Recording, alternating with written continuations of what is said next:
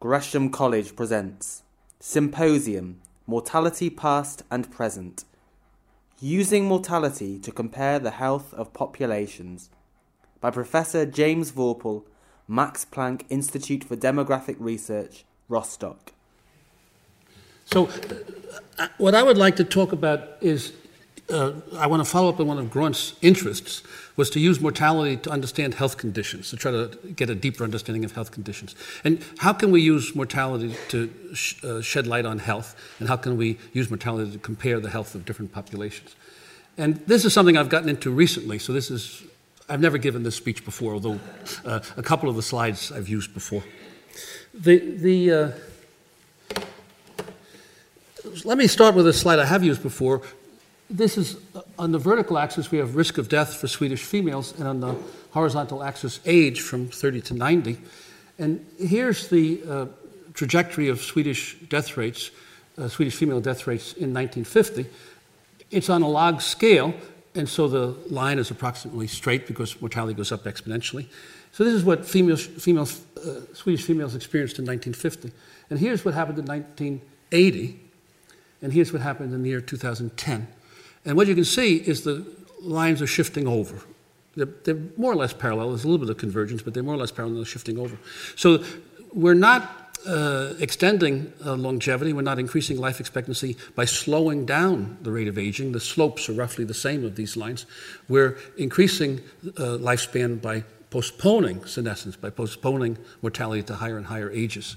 And we can see this if you take a look, for example, at the age in which the chance of death is 1%. And let me suggest this might be called the age in which a person enters the realm of older individuals. When you have to start worrying about death when it gets above 1%. And in 1950, for Swedish females, it was age 57. And in 1980, it was age 63. So a 6-year delay in the age when you become older. And in 2010, it's 68, so further 5-year delay. So altogether, an 11-year delay in the age in which you become an older person. And this is an 11-year delay in a 60-year period. So really quite a remarkable postponement of senescence. And let me now show this similar information, but for several different countries. Here we have current age, 50, 60, 70, 80, 90, and the age of equivalent mortality 50 years ago in different countries. So if you look at, I don't know how this thing works, but I just use my hand. If you look at the French, and let's say age 70, I have it in bold. So French females who are 70 years old today have the same chance of death that French females who were 59 years old had 50 years ago. And the same thing is true for the men. So there's been an 11-year shift in the 11-year delay. Age 59, 50 years ago, is the same as 70 today. So 70 is the new 59. Okay? And and this has major implications for retirement policy. The French have been reluctant to raise the age of retirement, but you can see that they should. And and the same thing is true for France at other ages. 50 is compared to 42. 90 is the new 83, and so on. And the same thing is true for other countries and for men as well as for women. And on average, if you take the shift in equivalent age across all these countries and ages, it's about a decade, about 10 years on average.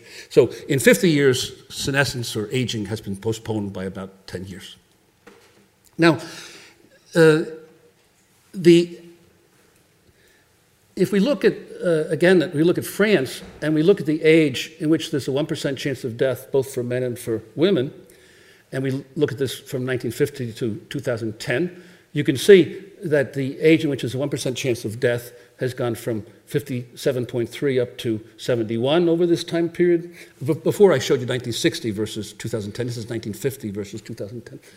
And we can also look at the age in which the chance of death is 10%. This is when you really have to start worrying about mortality. And that shifted up from 80.1 to 88.4 for the French females. And then what I did is I calculated the gap between the age in which you have a 1% chance of death and the age when you have a 10% chance of death, and I called that old age. And you can see that the duration of old age has gone down from about 22.8 years to 17.4 years. There's been some compression of the period of old age. And then on the top, I calculated remaining life expectancy for people who reached the age in which the chance of death was 10%. So people who entered the realm of advanced old age. And in 1950, people who reached 80.1 had 6 more years of life on average. And in 2010, people who reached advanced old age at 88.4 had 6 more, not quite 6 more years of life.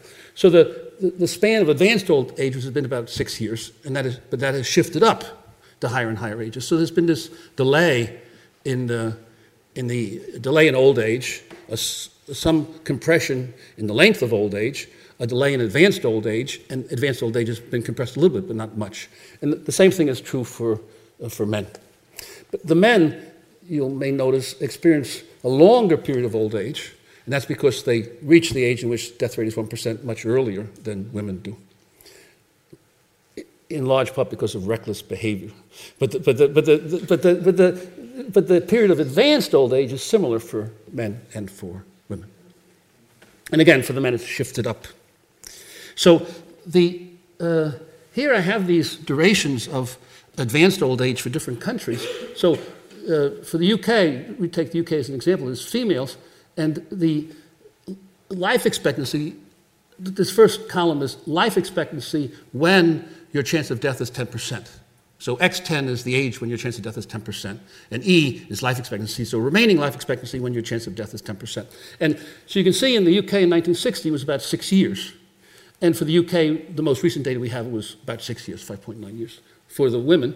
And for the men, it was also about 6 years, 6.3 and 6.1. And France, USA, Japan, Russia, Belarus, I picked Russia and Belarus as countries that are not doing particularly well, where mortality is actually going up instead of going down. But for all of these countries, the duration of advanced old age is about roughly 6 years. A little bit longer in some countries, but roughly 6 years. So that there appears to be a more or less constant, more research has to be done on this, but there appears to be a more or less constant period of old age if you define advanced old age, if you define this as life expectancy when you reach the age when chance of death is 10%. Now, I want to emphasize that, so the basic point of my talk is going to be that we can use ages of equivalent mortality as a measure of ages of equivalent health. That's my basic argument. But I want to emphasize at the very beginning that this is rough. I think it's serviceable, but very rough. And so here I have some Danish data on how long you live with long-term disability and without long-term disability. The orange is long-term disability. And the definition of long-term disability is you can't take care of yourself. You need somebody to help you take care of yourself. And this is for women.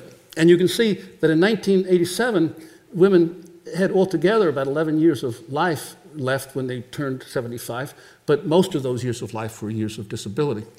That over time, life expectancy has gone up a little bit, and the years of disability have gone down a little bit. The years of non-disability, disability-free life have gone up a little bit, so there's been a real improvement. So health has changed in a complicated way, more complicated than suggested by the simple change in mortality. So I want to emphasize that I think mortality is a rough measure of health, but underlying this is more complicated changes. And let me show you males to emphasize that it's really more complicated than simple measures of mortality.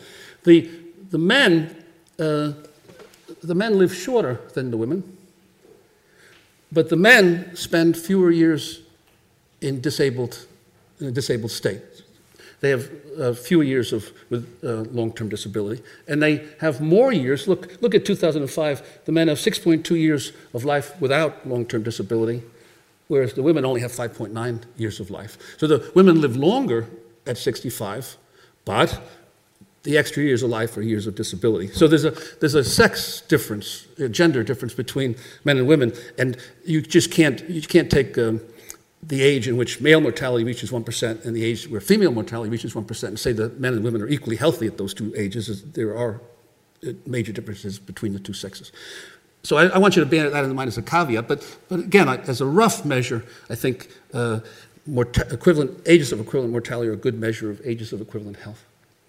So Sergei Shcherbov and Warren Sanderson and others in Vienna have been working on this, have done a lot of pioneering work on this, and they've suggested that we use remaining life expectancy, ages of equivalent remaining life expectancy, as a measure of equivalent age, rather than ages of equivalent mortality. And what I tried to do here, it's not a very clear diagram, I'm afraid, but in the top, I look at France and Sweden over time, men and women, and I plot ages of equivalent mortality on the top panel, ages of equivalent remaining life expectancy on a period basis, and ages of equivalent life expectancy on a cohort basis. And you can see you get different pictures of what equivalent ages are depending on what measure you use. And using ages of equivalent mortality, that tracks current conditions much better. If you look at cohort life expectancy, it's much smoother, that these trends are much smoother. So I also want to emphasize there's different ways to think about equivalent ages. Do you want to think as equivalent age that when you have a 1% chance of death, is that 2 time periods, 1% chance of death at age 60 and 1% chance of death at age 70, the later time period, are those equivalent ages? Or do you want to think about how many years of life do you have left? And if you measure how many years of life you have left, do you want to do it on a period basis or a cohort basis? Here, just to give you another example, the red line, if this is for Japan, for men and women in Japan, the red line gives you ages of equivalent mortality when the chance of death is 1 in 1,000. And you can see that in 1950, 20-year-old Japanese had a chance of death of 1 in 1,000, and now it's age 40. So it's been a real, for the females. And it's similar for the males, but for a different pattern, with a different pattern. So there's been a real rapid change in the age in which the chance of death is 1 in 1,000. If you look at the period, the age in which remaining period life expectancy is 40, there's been a much more gradual shift. And if you look at the age in which cohort life expectancy is 40, it's higher and an even more smooth transition. I don't want to dwell on this, and I'm going to skip over the next 2 slides, but I just want to say that there's some interesting work being done in Vienna. They're using life expectancy as their measure of equivalent age, and I'm going to use mortality as a measure of equivalent age. So I'll skip these 2. Now, here we have looking at mortality as a measure of equivalent age and looking at 2 mortality statistics, namely X1, the age in which your chance of death is 1%, and X10, the age in which your chance of death is 10%. And this is for the UK, females and males, 1960, X1 and X10. So for females in the UK in 1960, your chance of death was 1% at age 59. For men, it was 1% at age 51. But if you look at the older people, X10, the age when your chance of death was 10% in 1960, was 81 for females and 78 for males, so less of a gap. What happened between 1960 and now? Okay, so for the females, X1 went from 59 to 67, an 8-year delay of senescence. And X10 went from 81 to 88, a 7-year delay in senescence. For the men, there was similarly an 8-year delay in X1 and a 7-year delay in X10. So similar pattern for both the men and the women, and this postponement of senescence by 7 or 8 years. For France, well, look, France in 1960 was the same as the UK in 1960, according to these 2 measures. So French women who were 59 had the same health as UK women who were 59, as measured by that their chance of death was 1%. How did the French do? Well, they did better. They did better for the women, and they did about the same, a little bit better for the men. But I think it's quite a remarkable postponement of senescence. The U.S., well, the U.S. was also the same ballpark in 1960, and the U.S. did worse. About the same in some cases, but worse in other cases. Japan, it's amazing how close these countries were in 1960. Japan doing a little bit worse. But of course, in terms of improvements, Japan did considerably better. I mean, same ballpark, but better.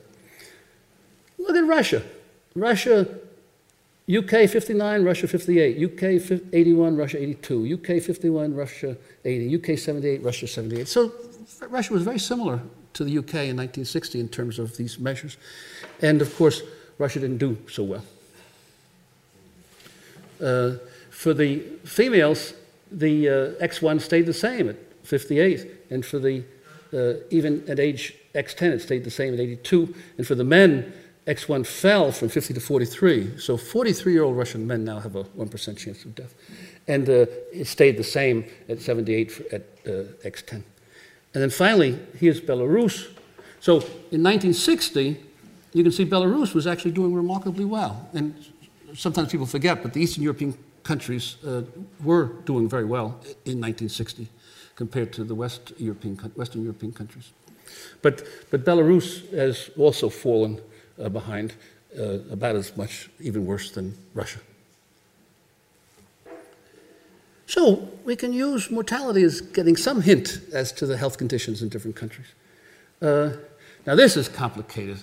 This is too complicated. I'll show you this one. It says I don't have time to go through all this stuff. We'll have questions later. But what I wanted to do, I'll go back. Okay, I'll try to explain to you. So the how do you measure somebody's health? And in these surveys, they ask people questions. So how would you rate your health? And have you had this disease or that disease? Or can you do this? Can you do that? And it's very subjective, and people in different countries answer these questions differently. And Italians are more optimistic, and the Swedes are more pessimistic. So survey researchers have tried to find some measure of health that's objective. And the single most objective measure that's been found is grip strength. So you give somebody a meter, and they pull this meter, and how much grip strength do you have? And it turns out this is a good predictor of subsequent life expectancy and mortality. So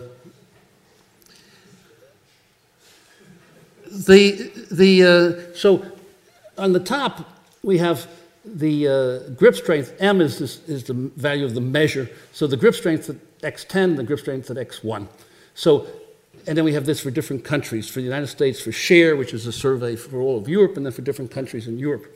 And you can see, if you look across the top, that grip strength at age X1 for the blue, that's the males, generally occurs around age 50. You have a grip strength of something like 46, 47 around age 50, and then by the time you get to be older, when at age X10, which is around age 85 or so, your grip strength is considerably lower. And the same pattern for the females. You have a higher grip strength at X1 and a lower grip strength at X2. But what I wanted to show you is that the different countries vary a little bit, but they don't vary a whole lot. They're mainly around the same line. And if you look at the ratio of grip strength at X1 to grip strength at X10, how much grip strength you lose from the time your mortality hits 1% to the time your mortality hits 10%, how much higher it is when your mortality is 1% than when it's 10%. You can see men and women, in the top part of the graph, men have much greater grip strength than women, even though they have higher mortality. So we have to correct for this. But if you look on the bottom part of the graph, if you look at relative grip strength, you can see that the men and women in most of the countries are pretty close, and that all of the countries are pretty close, that the ratio of grip strength at age X1 to the value at age X10 is something between 1.4 and 1.5 between most of these countries. So grip strength seems to be consistent with mortality, the level of mortality. And you can see that also here. In the bottom of the diagram, we have Q, which is the probability of death, and on the vertical axis, we have standardized grip strength, and we standardize it so that countries have a value of, the standardized grip strength measure is 0 at age X1, and it's 1 at age X10, and then we plot the different curves. And after you standardize men and women, and you, this is just for women, but after you do the standardization, the pattern of change over age is pretty linear. And here we have men and women for European males and US males, and we have 4 different measures of health. So one measure of health is physical health, which is measured by this grip strength. And then there's cognitive health measured by various questions about if you can remember things and what day is it and where are you and things like that. And then well, what day is it? Okay, where are you? Okay, there. And then activity limitations. Can you take care of yourself and you need help in doing basic activities of daily life?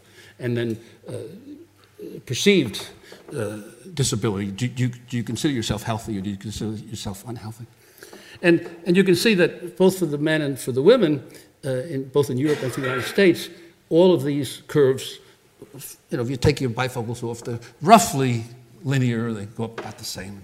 So that mortality roughly captures, the increase in mortality roughly captures the decline in various measures of health. Now, what I want to turn to now is something completely different. And I'll want to step back and explain this to you carefully. So, up until now, I've been arguing that the one way to try to compare the health of two different populations is to look at mortality at some particular level, like 1%. So look at the age in which mortality is 1% in one population and the age in which mortality is 1% in another population, and then use those ages as equivalent ages. And as I pointed out before, according to this, 70 is the new 59 for France. So suppose we, instead of looking at data just for recent populations, we wanted to look at the long-term evolution of mortality for humans. Well, then we might want to go back to what mortality was like when, several thousand years ago. And we're doing research based on skeletal data to try to reconstruct mortality several thousand years ago. But it's difficult. It's difficult to get an unbiased sample of skeletal remains, and there's problems with migration and in and out migration. There's problems with age estimation. So another way of doing this is to study the mortality of hunter-gatherers. So people who are alive today who live lives that are somewhat similar to the life that humans lived a long time ago. And Mike Girvin and Hilly Kaplan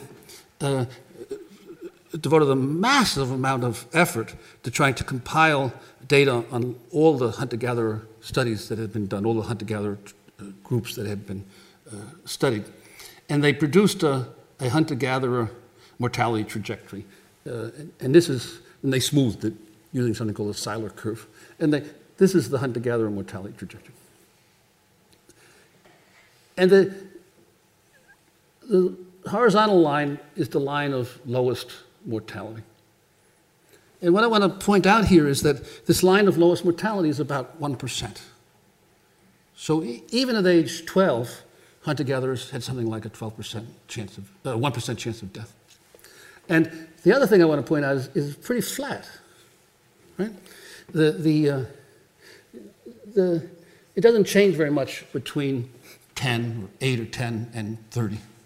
And for some of the hunter-gatherer tribes, actually, mortality, the lowest point of the mortality curve is after 30, it's about 32. For other groups, it's 10, 11. But on average, it's very flat during this period from roughly 8 to 30. And then it starts going up.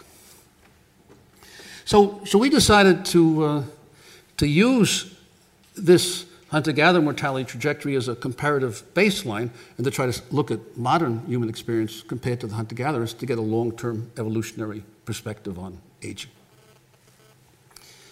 And so here is the hunter-gatherers compared to Swedes. And the earliest curve for Sweden is 1750, and then we have a curve every 10 years. They're not labeled, but you can guess that the higher curves are the earlier years and the most recent curves are the lowest ones. And it's on a log scale. So you can see that there's really been massive improvements in mortality since 1750. And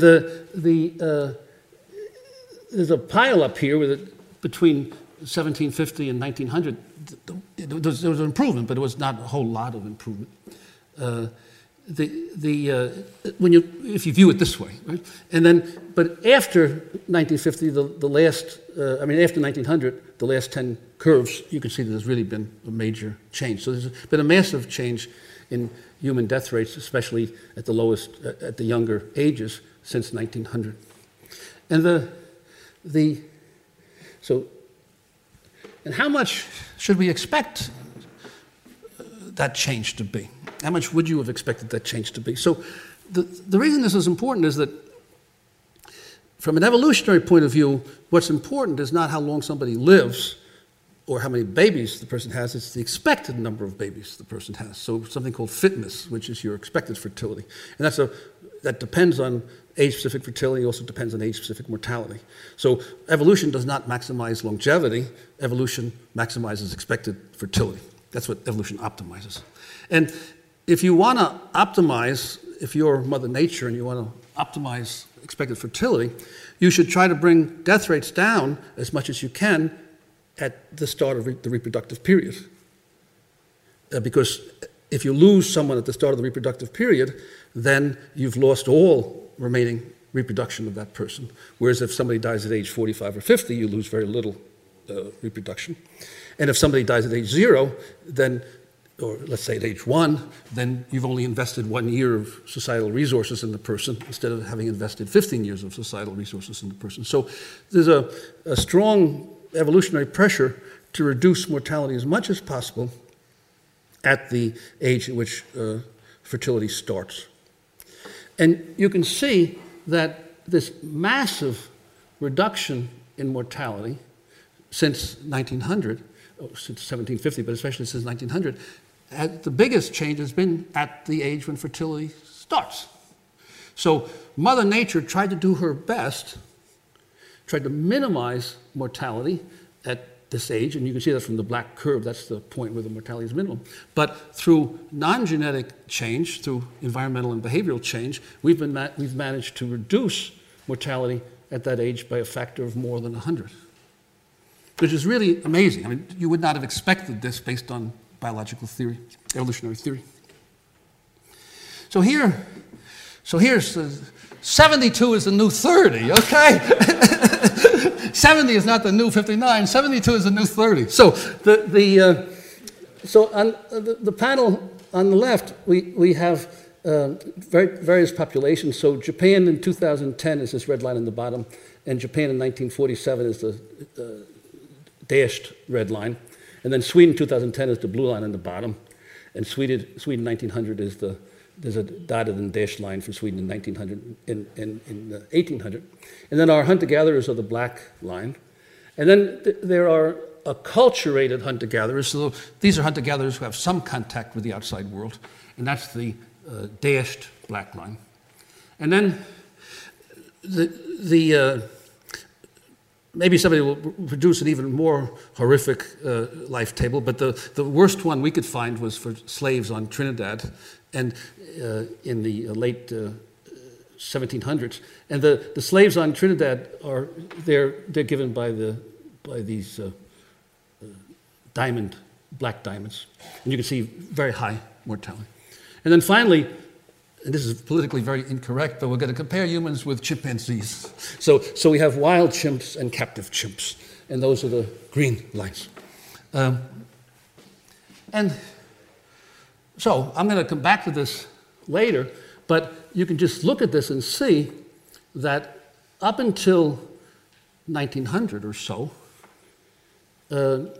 humans were the humans, which are represented by the black curve and all the not the bottom two curves, but the other curves, the human experience was fairly similar to the chimp experience. And our experience today is further away. So humans today are more different from our ancestors 100 years ago than our ancestors 100 years ago were from chimps in terms of our mortality experience. Isn't that interesting? Okay. Now, it's hard to know what to make of this, but from an evolutionary point of view, this is very important. See, the reason I'm excited about it is because it highlights the enormous sea change that has taken place in the last 100 years in mortality, that we've distanced ourselves more from our ancestors than our ancestors distanced themselves from chimpanzees, our nearest relatives. And if you look at the diagram, on the other diagram here, we have equivalent ages. So let me go through this slowly because it's a very interesting diagram. The x-axis is hunter-gatherer age. And then the vertical axis is the equivalent age of different populations. So using the same idea we had before, two ages are equivalent if there's the same level of mortality. And if you go up to the top of the diagram and look at the 72 and 30, which is where the title comes, 72 is the new 30. So modern Japanese today, at age 72, suffer the same death rate that hunter-gatherers suffer at age 30.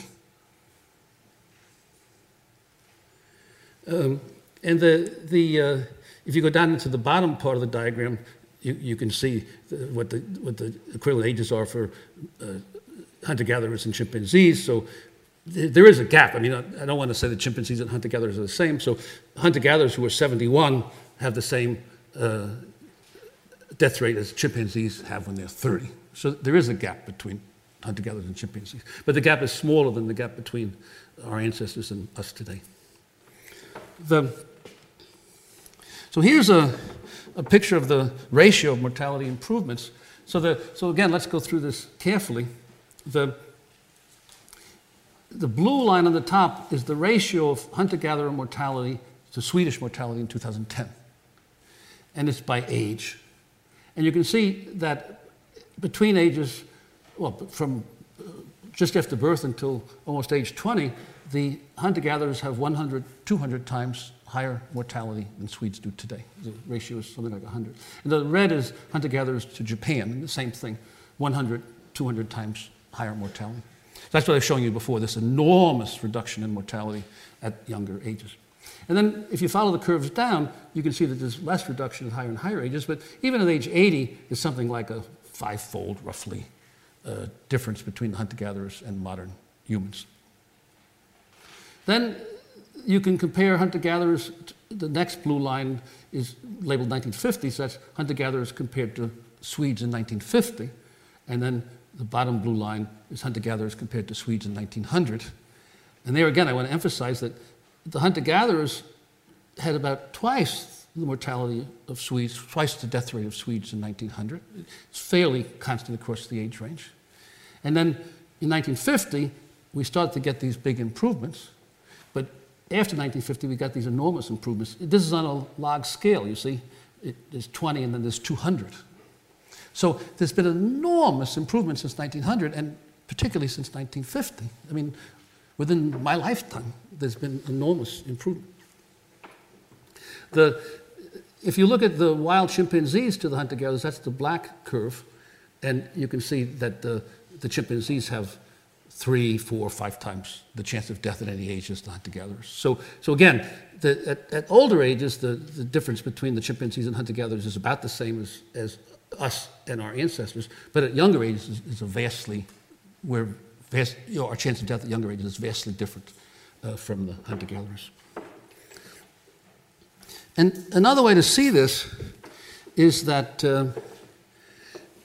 we have time on the x-axis, on the horizontal axis, from 1750 to the present, and then the mortality improvement as measured by minimum mortality over the course of the lifetime. So what we did is we looked at the life course and found the age at which mortality was minimum, which is usually something like 10 or 15. And for the hunter-gatherers, that level is a little bit more than 1%. And then the dashed lines represent the standard error, how much variance there is among hunter-gatherer, different hunter-gatherer tribes. And in the Sweden, for Sweden, and then later on we have data for France. And for Sweden and France, up until 1900, the lowest level of mortality was lower than the hunter-gatherer level, but not a whole lot lower. And then, again, starting around 1900, you see this dramatic decline, so that recently the chance of death at the age at which mortality is lowest is 1 in 10,000 for humans. today, where it was 1% in humans for hunter-gatherers and close to 1% historically for humans. So if you look at the chimpanzees, their lowest level of mortality is up there. It's about 5%, 4%, I think. And then in the hunter-gatherers, so there's about 6.6 million years that separate us from our common ancestor. So over a period of 6.6 million years, there was that change in the minimum level of mortality. And then if you look at the Sweden, France, and Japan, this enormous change mainly took place over the last 150 years, and in fact, particularly over the last 100 years. So we've done in 150 years, or it depends on what you want to say, 250 years, 150 years, something like that. We've done more in that short period of time than evolution did in 6.6 million years. So I want to make sure I finished on time and left time for discussion, so I timed my talk to be a little bit shorter than was budgeted. But let me just briefly summarize the main results and point out some of the interesting research questions that have to be answered. So the question is, can we use the notion of equivalent age to shed light on health conditions? And can we in terms of thinking about equivalent ages, how should we think about equivalent age? So the method that I emphasized was to think about ages in which the chance of death is the same. So the age when the chance of death is 1%, and I defined that as the start of old age, and the age in which the chance of death is 10%, and I defined that as the start of advanced old age. In terms of the hunter-gatherers, the age in which the chance of death was 1% was the lowest chance of death at any age, so it was 12. Right? And then more recently, as I showed you for French men and women, 50 years ago, the chance of death was 1% at age 59, and now the chance of death is 1% at age 70. So it goes from 12 to 59 to 70, from hunter-gatherers to people 50 years ago to people today. If you take ages of equivalent mortality, and you look at health statistics at those ages, and we were able to look at 4 measures of health: a measure of physical health, a measure of cognitive health, a measure of activity limitation, and a measure of self-perceived health. It turns out that these levels vary between men and women. And men, for example, have greater grip strength than women do, mainly because we're bigger. And they vary from country to country, in part because people are bigger in some countries than they are in other countries. But if you standardize, so that you standardize by the level at the age in which the chance of death is 1%, and then you look at the pattern thereafter at higher ages, the trajectory of these measures of health pretty much follows the trajectory of mortality. So at least in terms of those measures, and at least recently, mortality does appear to be a pretty good measure of health. We need more data on this. We only have limited data. We need more data that goes back longer periods of time. And we need some measure of health that we could study for 50 or 100 years that we could compare with mortality over 50 or 100 years. And we haven't been able to find anything so far. So if anybody knows of something that we could use, then I'd be very happy to talk with you about that. We might be able to use stature or something like that as a measure of indirect measure of health and see how that works. And we might be able to use something like IQ. There's been this steady increase in IQ as mortality has gone down. As life expectancy has gone up, IQ has gone up. So an IQ might be some rough measure of health. But we need some measures of health that we could use over long periods of time. But just to see how far we could go, we decided to just be very brave and try to look at very, very long periods of time from hunter-gatherers to today and compare us with chimpanzees. Even though we don't know for sure that a 30-year hunter-gatherer has the same health as a 72-year-old person today, there's some indication that the mortality is about the same and maybe the health is about the same. So that it does seem to shed some sort of light on long-term trends in health. We're celebrating Graunt today, but another famous researcher who contributed to mortality is Gompertz, and Benjamin Gompertz argued that your health could be measured by your ability to withstand destruction. That was the phrase, ability to withstand destruction. And then he measured the ability to withstand destruction by death rate, by mortality. So Gompertz argued that death rates were a good measure of health. So this has a long tradition. It goes back to 1823. And so I'd really like to hear your comments and opinions about this, and whether or not we can make some progress by using equivalent age of mortality as a way of getting some insight into health conditions. Okay, thank you very much.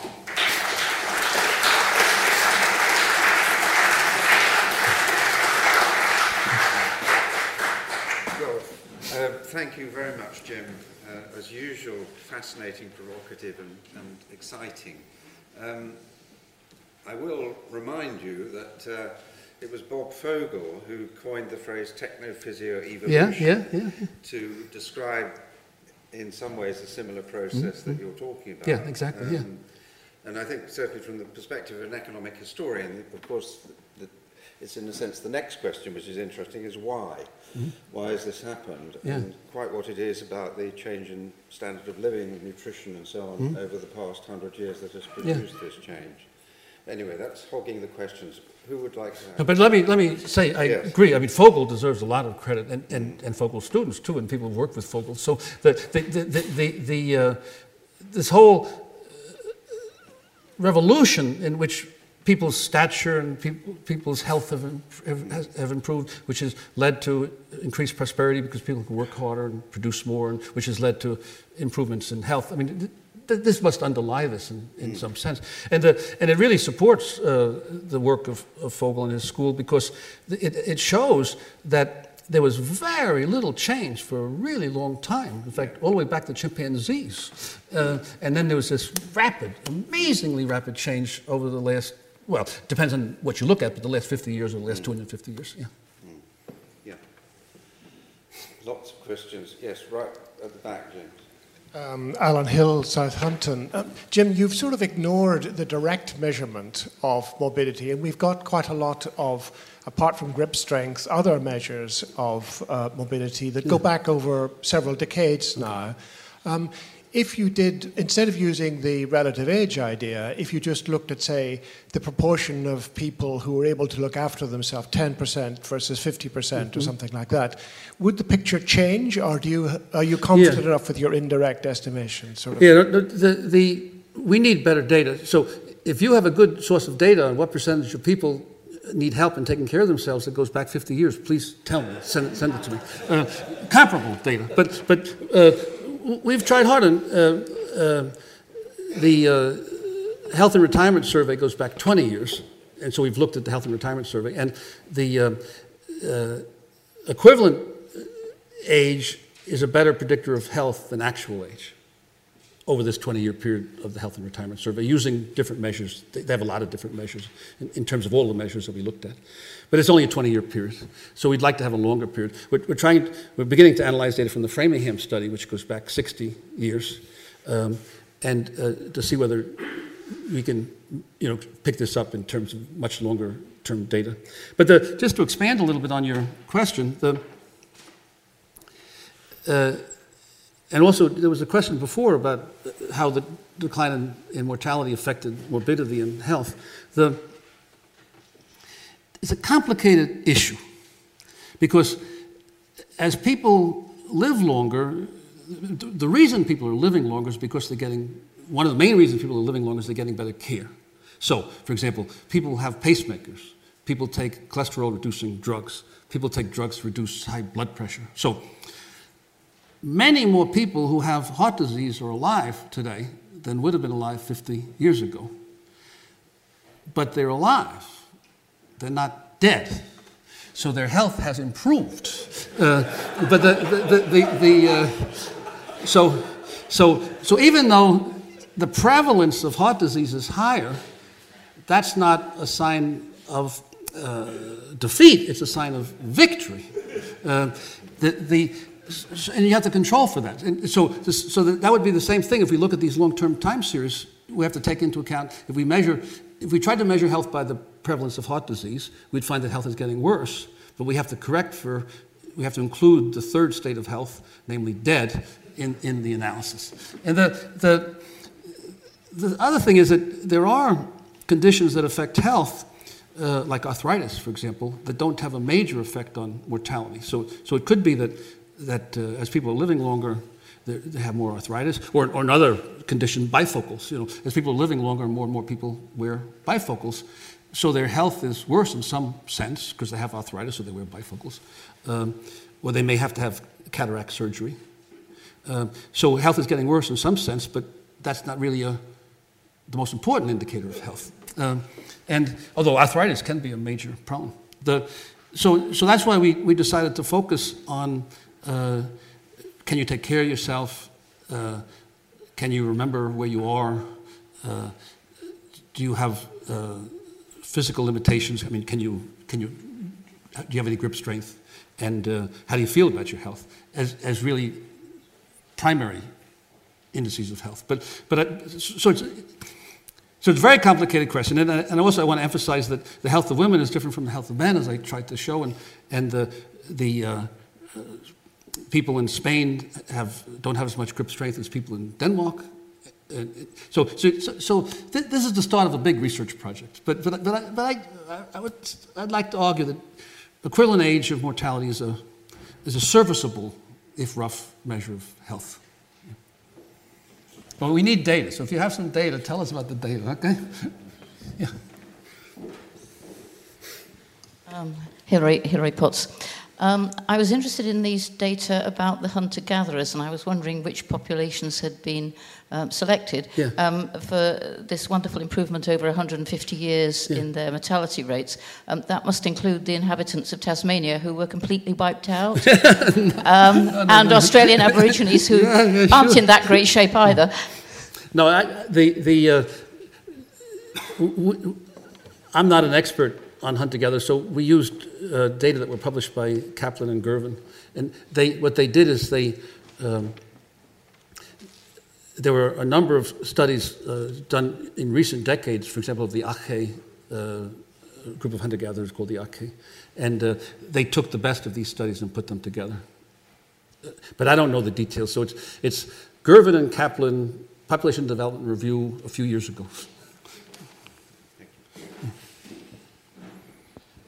But on the same theme, I think you need to be very careful how you interpret those data on hunter-gatherers, because hunter-gatherers have been marginalised by farmers. Yeah. They tend to live in deserts or on the edge of ice caps, or they don't live in the savannah where they evolve. They don't live on the coast. They don't live in the Fertile Crescent. And I think, the only hunter-gatherers we've got data on are the plantation slaves of hunter-gatherers, if you like. So I think if we could go back and collect data on hunter-gatherers of 10,000 years ago, I suspect they'd look much more like your 18th century Swedish farmers than they do your chimpanzees, and that's really possibly quite misleading. And on the health issue, of course, in addition, insofar as injuries are a major cause of death for hunter-gatherers rather than disease, the relationship between health and mortality will vary, none of which affects the more important conclusion, which is something remarkable to happen in the last 150 years. But let me point well taken. But let me make a counter argument. The hunter-gatherers that Girvan and Kaplan studied have a life expectancy of a little over 31, as I remember. And there's evidence from studies of skeletal data, paleopathological studies of skeletal data that suggest that life expectancy in the distant past may not have been 30, it may have been 22, 23, 24, something like that. So the hunter-gatherers may actually be benefiting a little bit from some minor contact with modern society. So the hunter-gatherer mortality may actually be lower than the mortality of people who lived 5,000 years ago or 10,000 years ago. The skeletal data, which are very problematic, but the skeletal data suggest a lower life expectancy than the hunter-gatherer data suggest. So I think Swedish farmers in the 18th century were closer to hunter-gatherers than they are today, than they are to us. But yeah. Yes, Mike.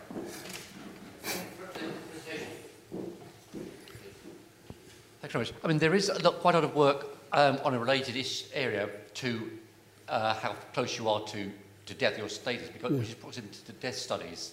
These have been going on for many, many years, and one of the stylized facts is that age doesn't matter. It's only proximity to death which matters for your healthcare costs. Yeah. But those, there are two limitations to that. Firstly, you miss out all the poor health you get in the intervening period, and these also substantially underestimate the low level. I mean, for example, the social care is still very heavily age dependent. It's not particularly dependent on proximity to death. Is simply an indicator of how close you are to the end, and that's simply so. I mean, those studies are a lot of them on service use and sort of health status as well. So I mean, that would just be another source which would add in a lot of this data. Yeah, a very good point, Mike. But as I showed you, let me see if I can go back here.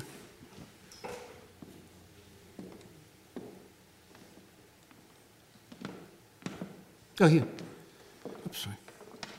The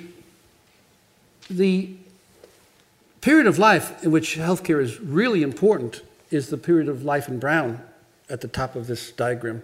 The period of life from the age in which your chance of death is 10% to when you finally die.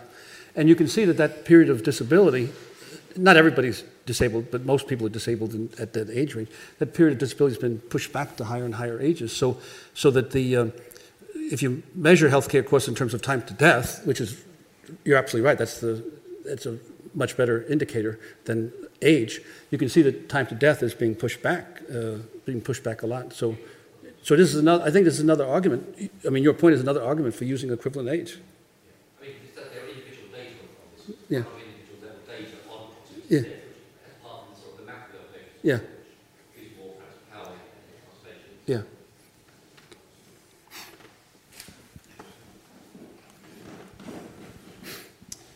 Your result that's up there in the graph of this sort of near constancy of expectation of life once you've reached 10% probability of dying seems to be, I mean, is that a new result? And how constant is it across different populations, not only age and sex in Western Europe, but in other populations? And how reliable is it? I imagine it would have great use in modelling.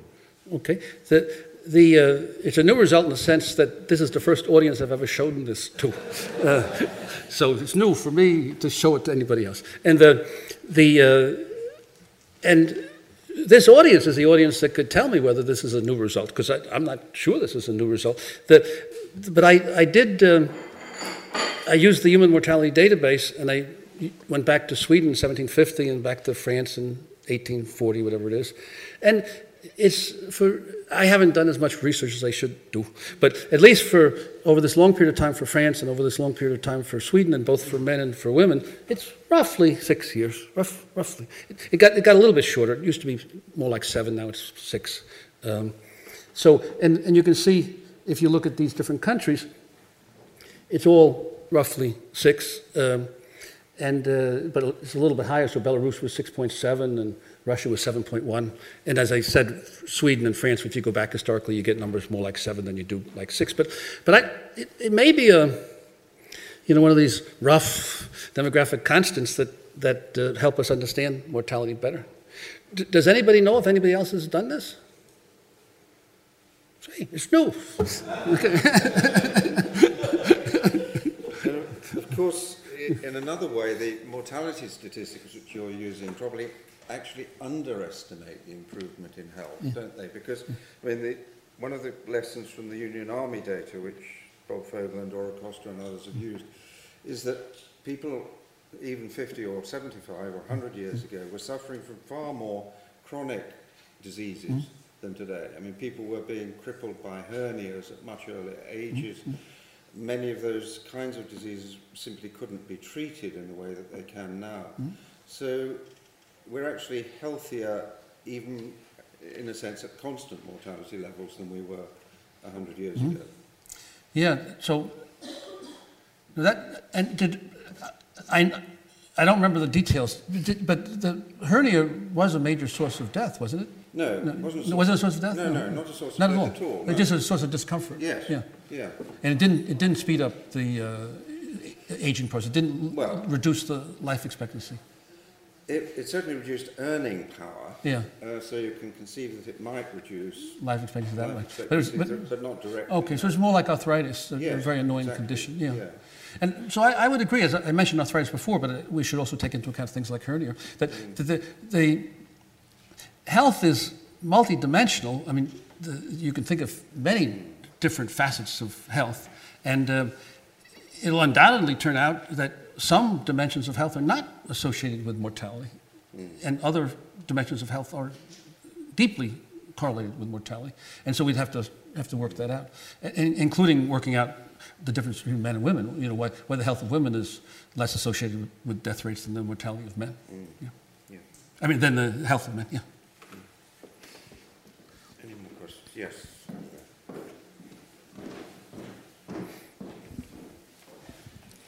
Well, thank you very much, Jim. It's very, very interesting.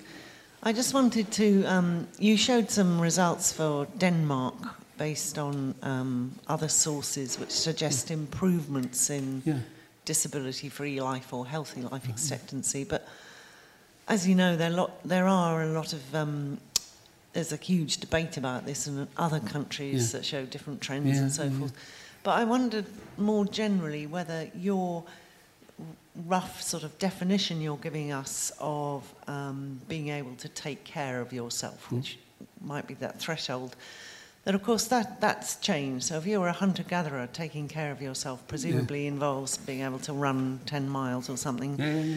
And I mean, even 30 years ago, taking care of yourself would involve having to make a fire, you know, do lots of things, which not now. So in a way, it's quite hard to take out of it that what you might call the supportive care, the communal or the family thing that makes up that deficit. And presumably in hunter-gatherers didn't for, you know, important reasons, whereas now it does. And I mean, I'm just wondering whether you can factor that in some way. Yeah, you're right. And we've looked at some data for China, very old people in China, and the very old people in China are better able to take care of themselves than very old people in Sweden, for example, probably because they wouldn't have lived to very old age if they hadn't been able to take care of themselves.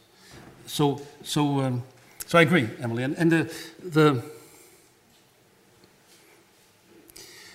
I've really wrestled with this, and I've had long discussions with Kåre Christensen and other epidemiologists about this, and medical doctors. And of course, medical doctors see health as a very complicated phenomenon, and they see all these different complications. But I agree. Health is a very, very complicated phenomenon. Just like level of prosperity is a very complicated phenomenon. But economists measure this by GNP per capita or GDP per capita. Okay, it's a rough approximation, but you get some headway. You can compare populations. And so my argument is that we can do some rough comparisons of populations using mortality as a measure of health. And in that regard, this is why I mentioned Gompertz at the end. I really like Gompertz's definition that the basic element of health, the core of health, is the ability to withstand destruction. I mean, what could be more important than that? And that's measured by your chance of death. Well, thank you very much indeed. Yeah, well, thank great. You. Okay, thank good. you. Thank you.